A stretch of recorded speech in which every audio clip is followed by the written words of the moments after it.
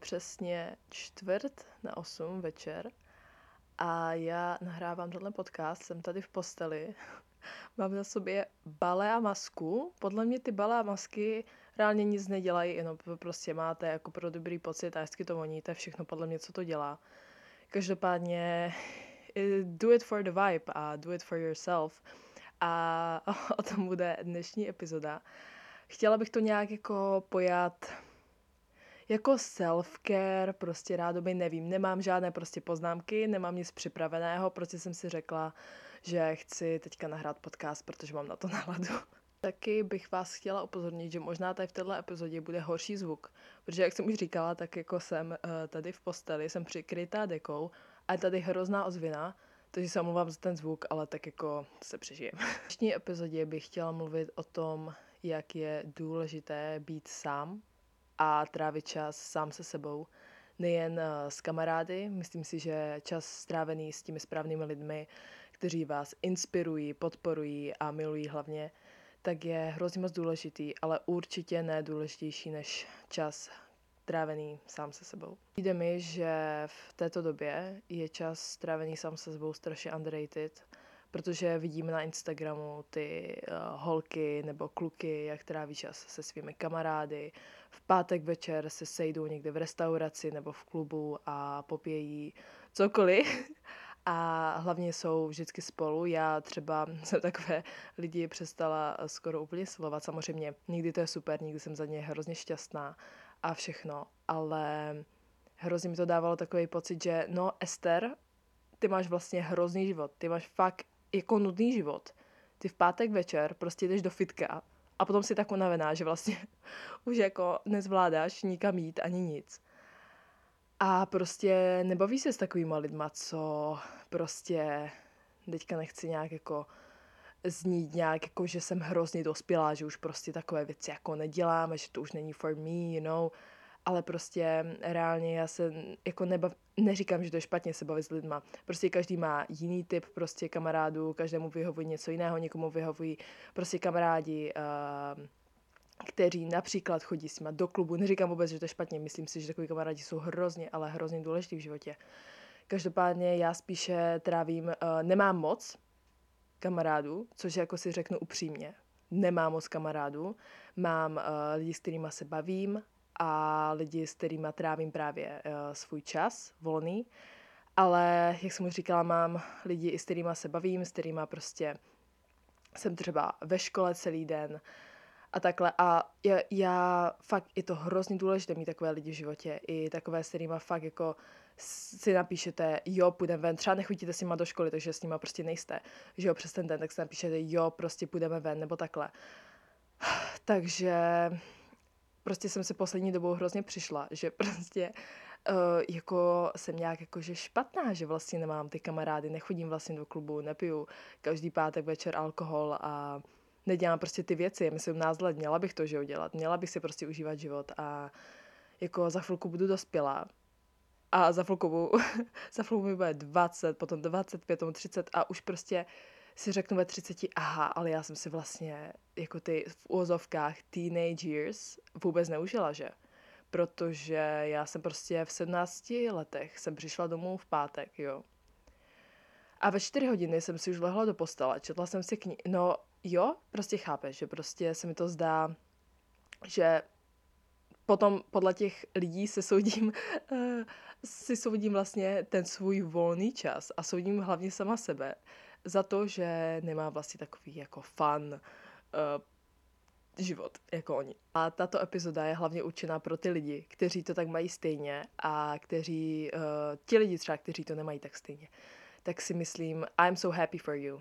Jako vážně, užívejte si teenage years, všechno naplno, protože samozřejmě až nám bude 50, tak na to budeme vzpomínat a všechno.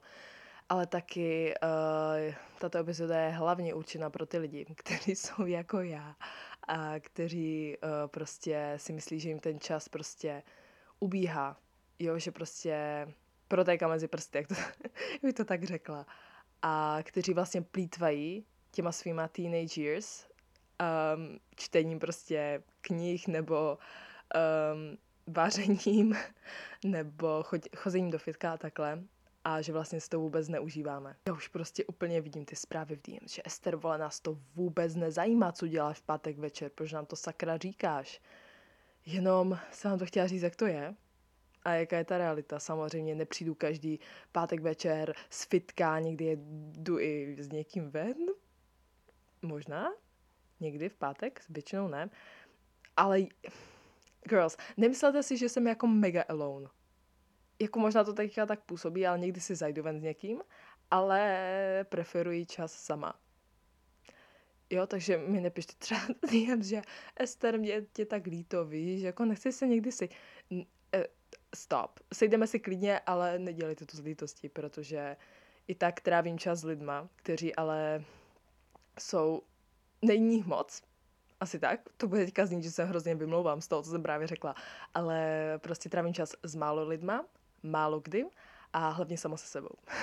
To je vše, co chtěla říct. Tenhle týden jsem měla mega na hovno den. Ale jako takový ten na hovno den, že prostě už od rána ví, že prostě no, this is not, my day. This is not the best time of my life, prostě vstaneš ráno, chtěla jsem si jít zaběhat. Jak jsem to nakonec zjistila, protože Segra jela nějak dříve, tak jsem chtěla jít s ní. Nějak jsem to nestihla, tak jsem přišla do školy a nějak jsem scrollovala TikTokem a klasika, co chceš ve škole dělat ráno, jsi tam dřív. A totálně jsem se rozbrečela, z ničeho nic, prostě jsem se rozbrečela. Prostě na hovno den, že jo. Ale to není to, o čem jsem chtěla mluvit. Chtěla jsem mluvit o tom, že jsem si po škole zašla na kavčo a předtím jsem si před kavčem, než jsem si zašla na kavčo, ano, tak jsem si zašla do knihkupectví, strávila jsem tam, já nechápu, proč já vždycky jdu do knihkupectví a mě to je tak hrozně blbý, ale já tam vždycky strávím hodinu, možná i více.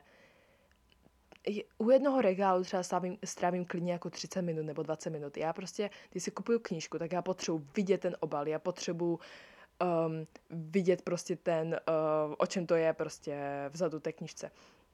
Ten obsah toho, já prostě potřebuji úplně všechno vidět, takže prostě než já všechno to projdu, tak no to byl konec. Takže já jsem byla v Oxford Bookshopu v Ostravě a teďka ta paní jako se mě dívala jako you okay girl, like, už si tam byla 2 hodiny asi u toho jednoho regálu, jakože ona, nechcete s něčím pomoct? A já ne, jsem se tam málem ještě rozbrečela jednou, ty vole, protože jsem řekla, ty vole, já teďka musím rychle něco, to už vypadá blbě, jako to vypadá, že chci asi něco ukrást nebo něco.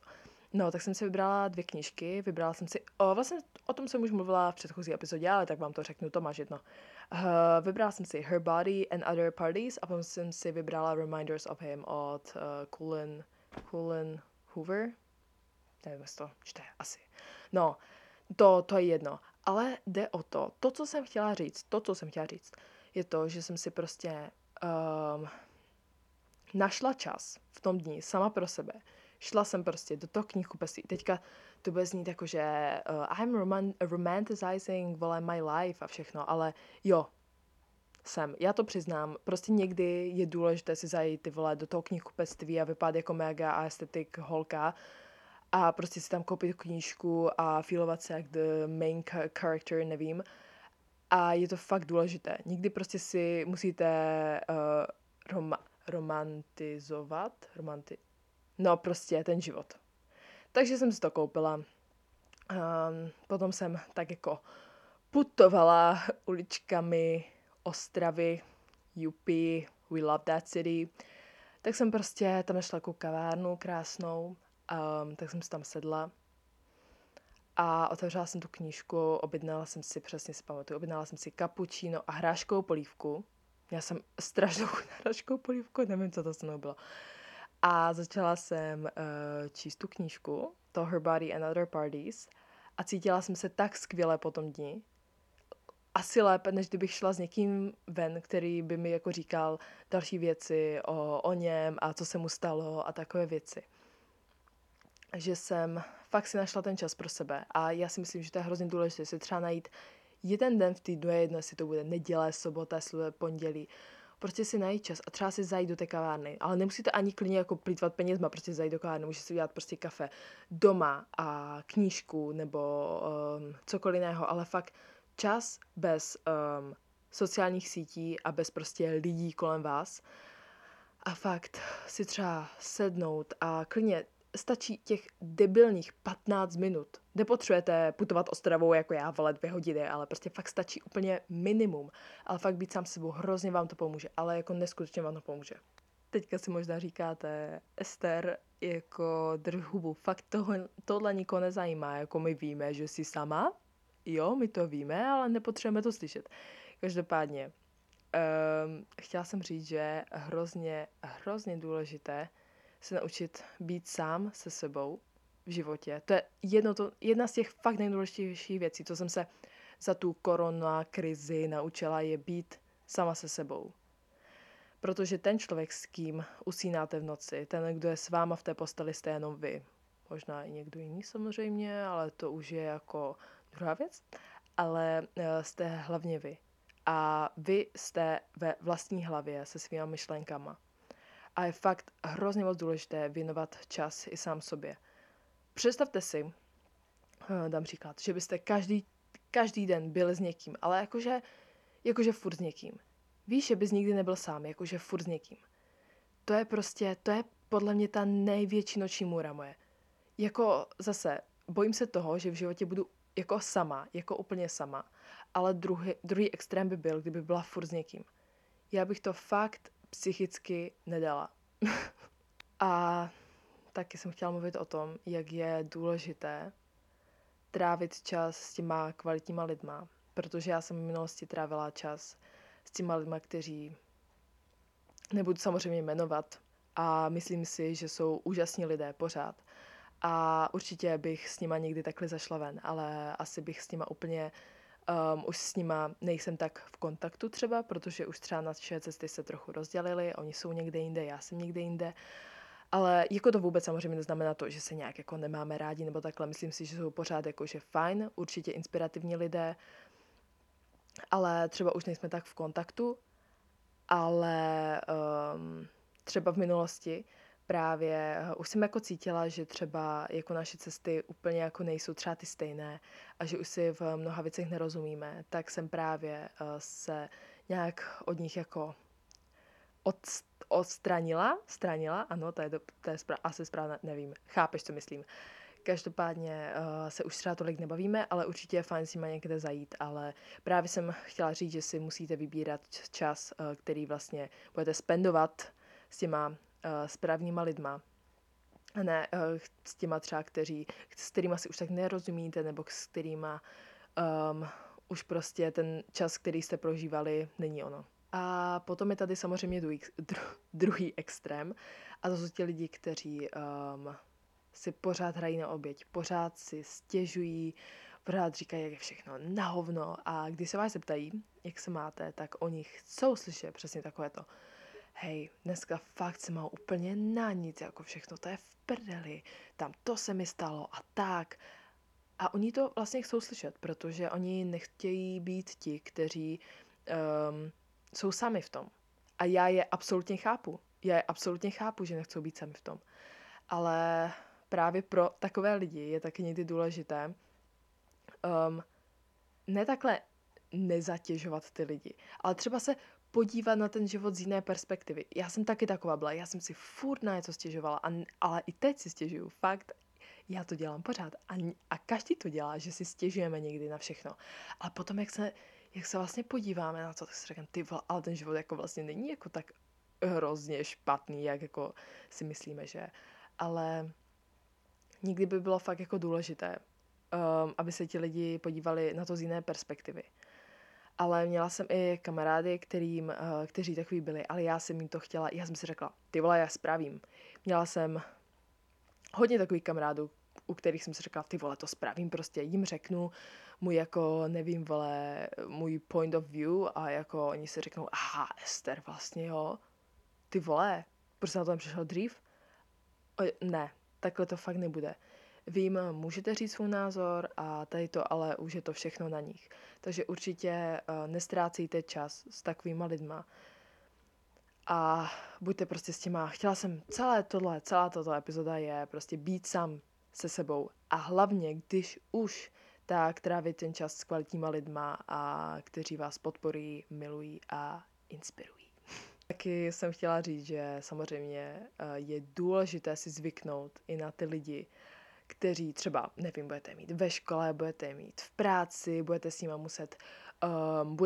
muset být v týmu na nějaký projekt, třeba v práci nebo ve škole, kteří jsou fakt jako nemáte je úplně v oblibě, jo, prostě jsou třeba na vás zlí nebo takhle. I na takové lidi si je třeba zvyknout, jo. To není jako, že tak jako, když jako bude přede mnou nějaký člověk, který bude na mě zlý, tak si řeknu, ty vole, tak jako ne, tohle ne, víš, jako, tak utíkám rychle, ale je důležité si takovýma lidma se tomu postavit čelem. Ne jako, já jsem to dělala dříve, že když na mě byl někdo zlý, tak já jsem utíkala, ale mně se nebyla taková jako OK, vyslechnu si ten jeho názor, ale prostě neberu si to někdy k srdci třeba. Ale fakt jako i důležité s takovýma lidma se potkat v životě, protože to vám taky něco dá určitě. Že třeba si řeknete, nechci být takový v životě. Nebo si říct, aha, já jsem jako třeba více vyspělejší v tomto, protože, nevím, nesoudím lidi podle toho, jak se oblíkají třeba, jo. Takže tak. Takže to jsem vám chtěla říct v dnešní epizodě. Dneska to bylo takové kratší, možná než minule, nebo delší, teďka nevím, 16 minut to má. Mějte se krásně. Já už pomalu půjdu spát. Napiju se ještě vody předtím, protože jsem mega dehydratovaná poslední dobou. Protože nepiju dostatečně. To jsem chtěla říct, teď nevím, proč jsem to řekla. Každopádně se mějte krásně, ti, co to poslouchají ráno, dobré ráno. Užívejte si den, a ti, co to poslouchají odpoledne, užívejte si odpoledne, a ti, co poslouchají večer, tak vám přeju dobrou noc stejně jako mě. Pa, pa.